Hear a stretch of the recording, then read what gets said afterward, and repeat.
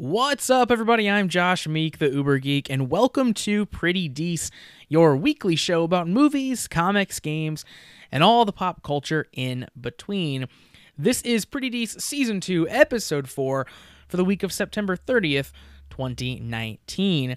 Hope you all are having a fantastic week, just starting off and had a great weekend. I had a great weekend, very busy weekend, going to a wedding, out visiting family, but it was a good one. So happy to have done it, despite not spending a ton of it at home.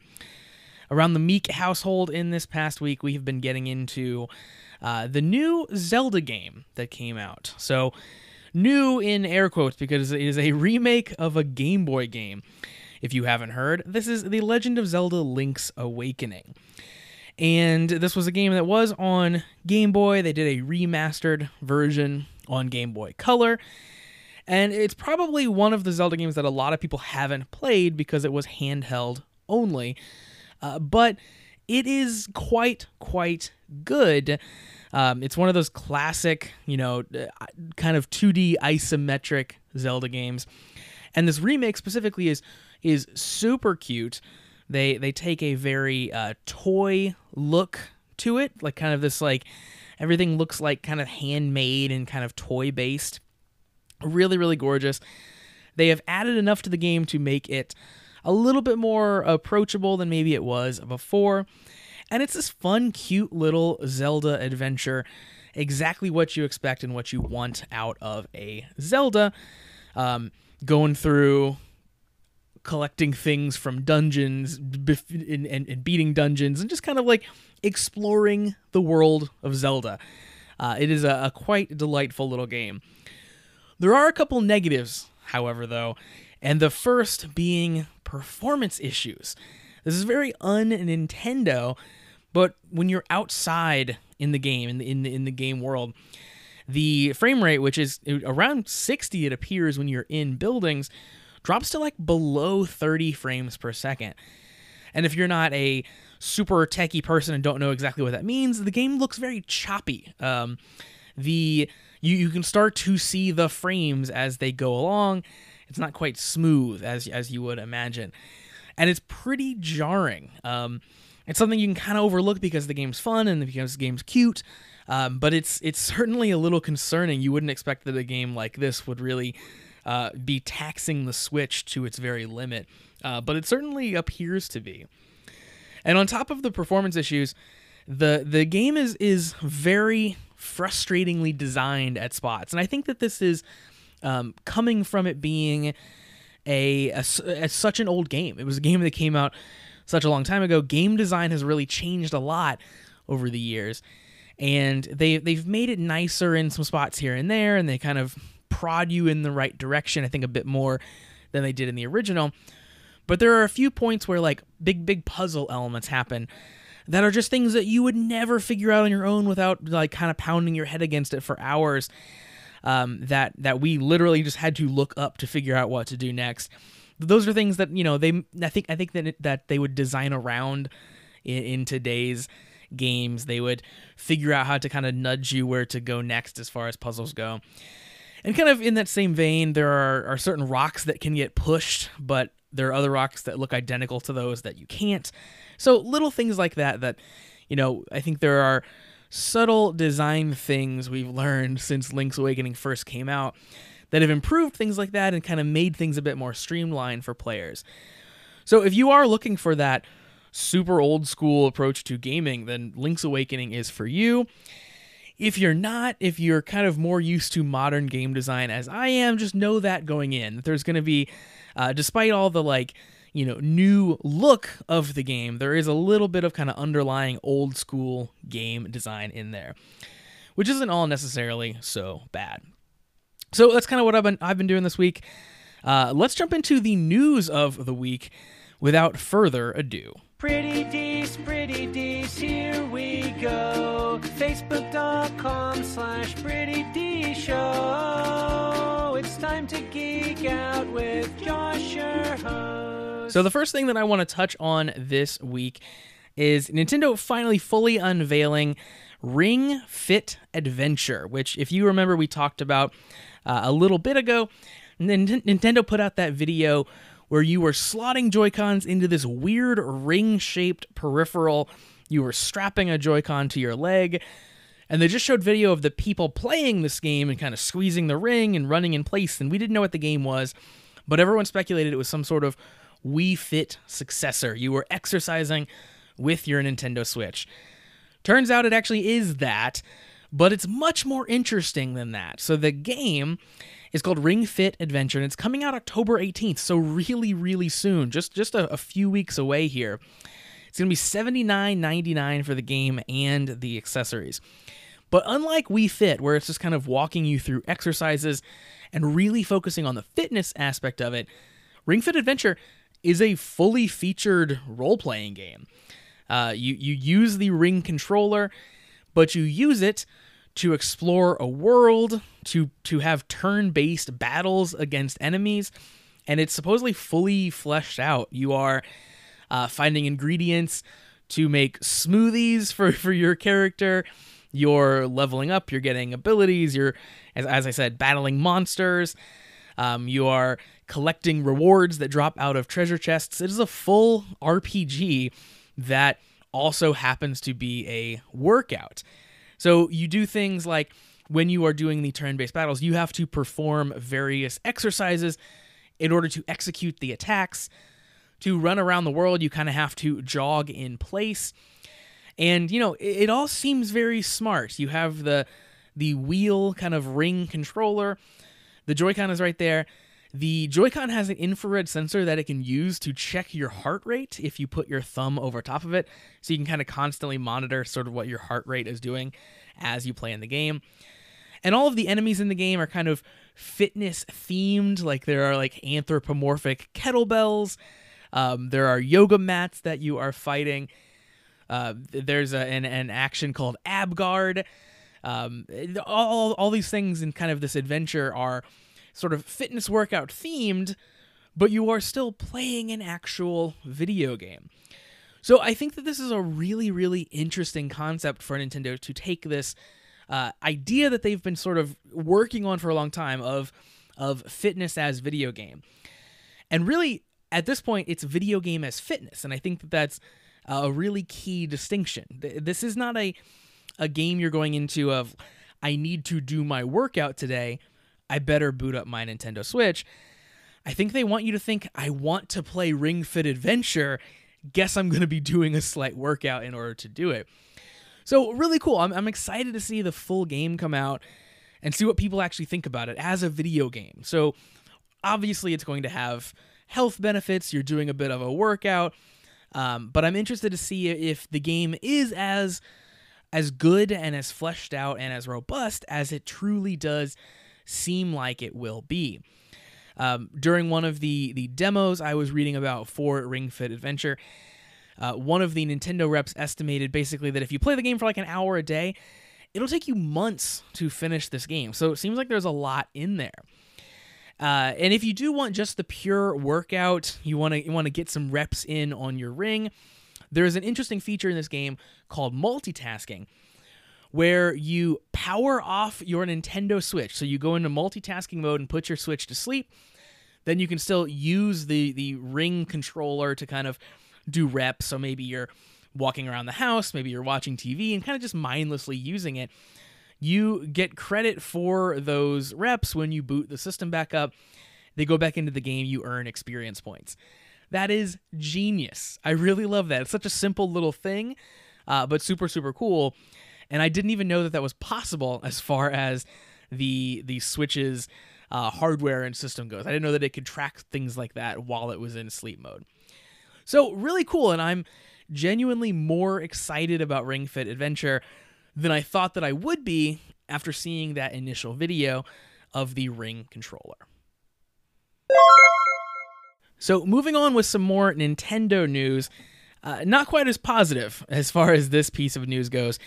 Mario Kart Tour came out on iOS, and kind of like all the previous Nintendo mobile games, it is kind of a disappointment. It looks like Mario Kart. And when we talked about this when the game was first announced, the game looks like Mario Kart. It has all the Mario Kart characters. It seems like it's going to be there, and like, oh my gosh, how could this not be amazing?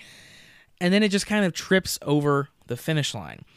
So I've played it very briefly. It's not a game that I've put a ton of time into thus far. It just came out, but it is lacking in a couple really, really huge ways. First of all, again, it's touch-based, and they're not going the route of putting kind of a virtual controller and buttons on the screen. So you control it by swiping the screen left and right to steer left and right, and tapping to throw items, or swiping up or swiping back to throw items in front of or behind you. Now, that doesn't sound awful until you realize that one of the key pieces of Mario Kart is being able to drift. And when you're first presented with the game, they ask you if you want to go into simple mode or drift mode. And drift mode is what they say is, quote, recommended. Obviously, if you don't go into drift mode, you can't really drift. But what that has you do is every time you steer, you get thrown into a drift. So unlike in regular Mario Kart, where I can steer like normal, or I can kind of jump myself into a drift, or I can do that kind of as I'm going, this is constant drift all the time.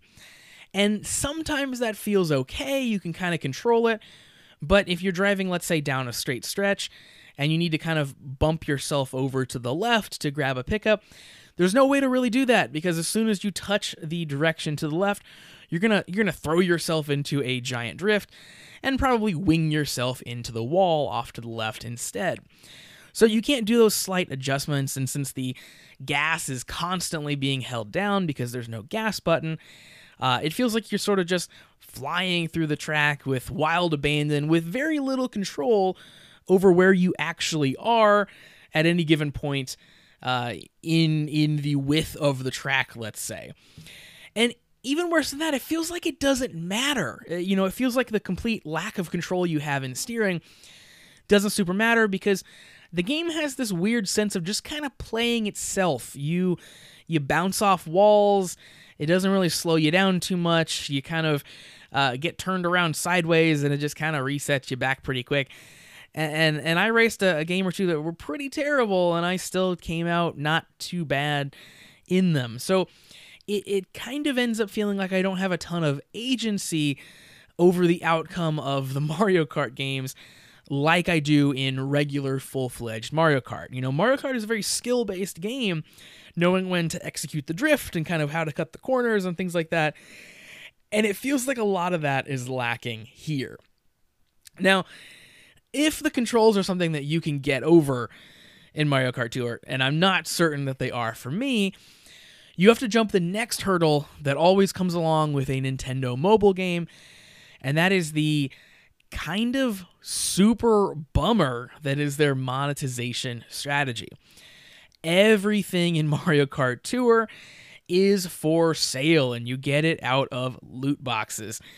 When you first boot up the game, they have you spin the virtual wheel, which is just basically pulling down a warp pipe that spits out a random rider. You don't even get to choose who your first rider is. And that's how everything happens in the game. All the carts, all the accessories, everything is all random.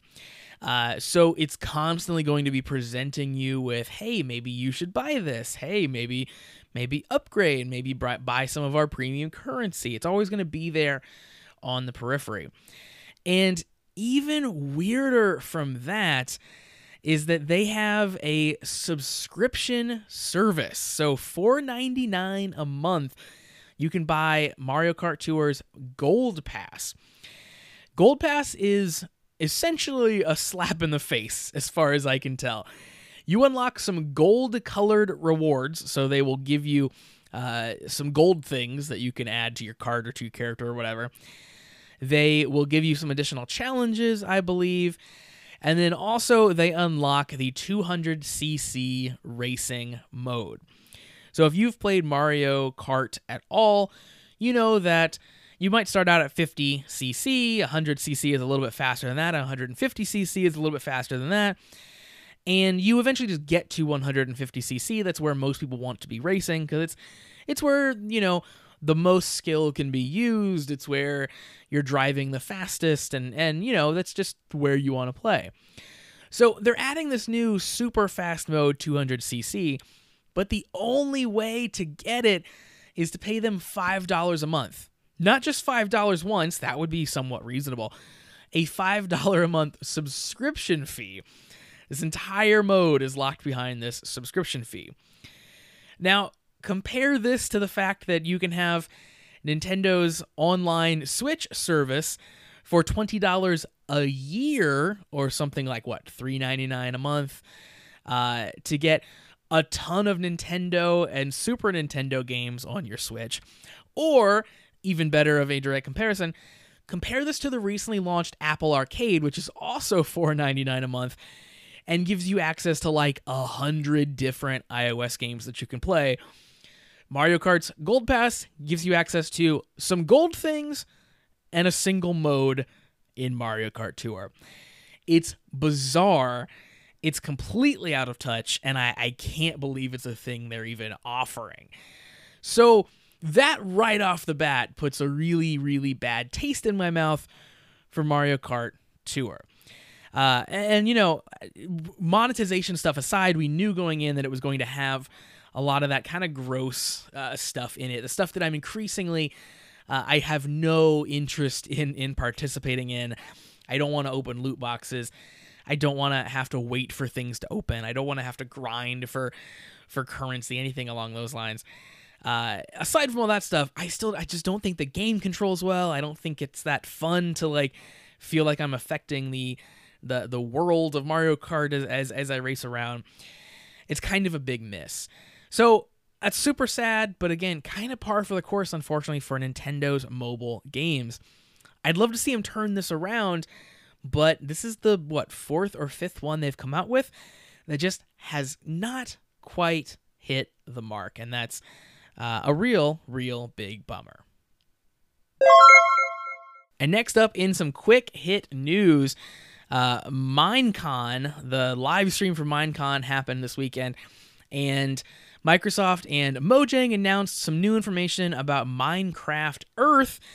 It's coming kind of sooner than I expected. So early access for Minecraft Earth will be in October in some countries, and the game will be released globally by the end of the year.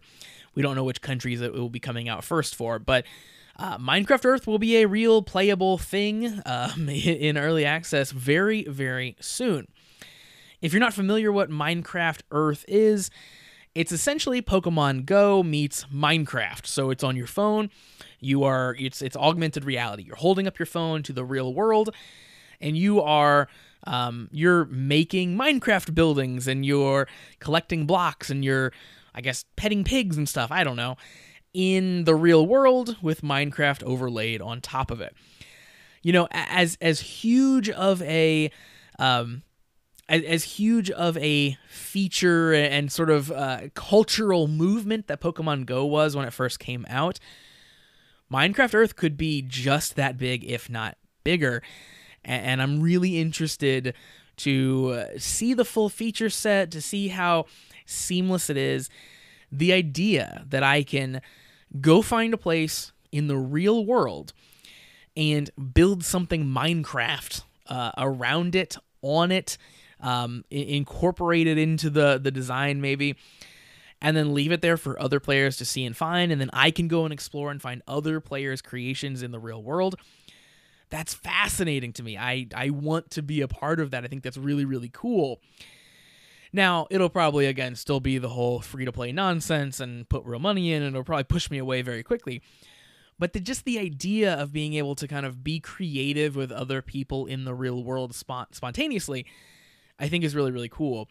And kind of those concepts are what made Pokemon Go so interesting, was it was kind of pulling people together in this communal experience that we were experiencing through the lens of our phones. So I have high hopes for Minecraft Earth. I really hope that all the kids of the world haven't moved on to Fortnite enough that they're not interested in Minecraft Earth anymore. Hopefully Minecraft hasn't left the zeitgeist enough for people to not be interested in this game, because I think it could be really, really cool. And I hope that it's really, really cool. But we'll certainly get to find out soon enough as it goes into early access in October. And finally, for news for today, nerds around the world can breathe a sigh of relief as Sony and Walt Disney Studios have hugged and made up, and they've come to an agreement over a third Spider-Man movie featuring Tom Holland, meaning that, yes, Spider-Man is now back in the Marvel Cinematic Universe. This happened recently where word came out essentially that negotiations had broken down between Sony and Walt Disney Studios, and basically Sony was taking Spider-Man and going home. They were no longer going to allow Marvel, and specifically their president, Kevin Feige, to produce Spider-Man films. So that would have effectively removed Spider-Man from the Marvel Cinematic Universe and would have made it so we didn't have a third Tom Holland Spider-Man movie. We didn't get this fun trilogy of Spider-Man movies completed. And fans were incredibly sad about this. Obviously, the Spider-Man, this iteration of Spider-Man, Tom Holland's version of Spider-Man, is incredibly beloved. The movies have been really, really popular. And having Spider-Man finally in the Marvel Cinematic Universe is one of the most exciting things for fans of the MCU that has really happened. And Spider-Man was seemingly going to be a pretty big piece of the MCU going forward, as obviously it's shifting and changing in ways we don't even know yet.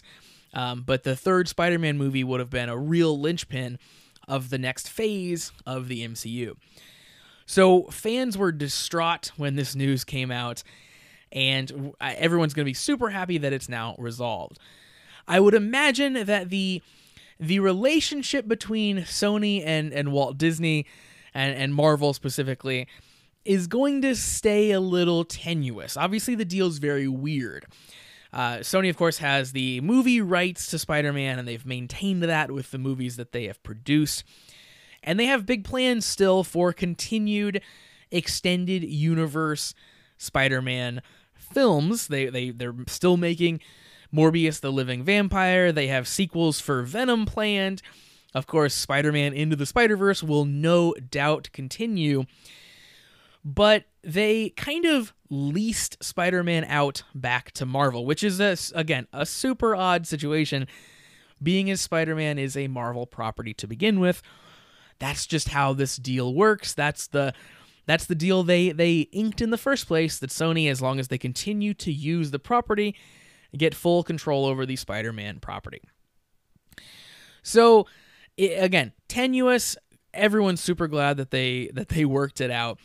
I would imagine that Sony saw, it was a game for Sony to lose. That they could have blown their entire profits up if they wanted to. They could have said no. They could have not played ball with Marvel and just decided, no, he's out of the MCU. We're making our own movies. And they have shown some success. Into the Spider-Verse is probably the best Spider-Man movie that has ever been made. However, Sony had to have realized that clearly letting this third Tom Holland movie get made and allowing Spider-Man to exist in the MCU also builds hype for their own Spider-Man movies and also earns them a ton of money, as clearly the deal that's worked out shows that they get a little bit of that cut. We don't know exactly what that is. So, again, it was probably a lot more bark than Sony had bite, but they've come to an agreement. Everyone's super happy. And again, fans can rejoice. We will once again have more Spider-Man. And that's going to do it, folks, for Pretty Dece for this week. Thank you again for joining me for the show. Hope you continue to enjoy these shows. If you have any feedback, if you have any thoughts, I'd love to hear them. Just hit me up for sure.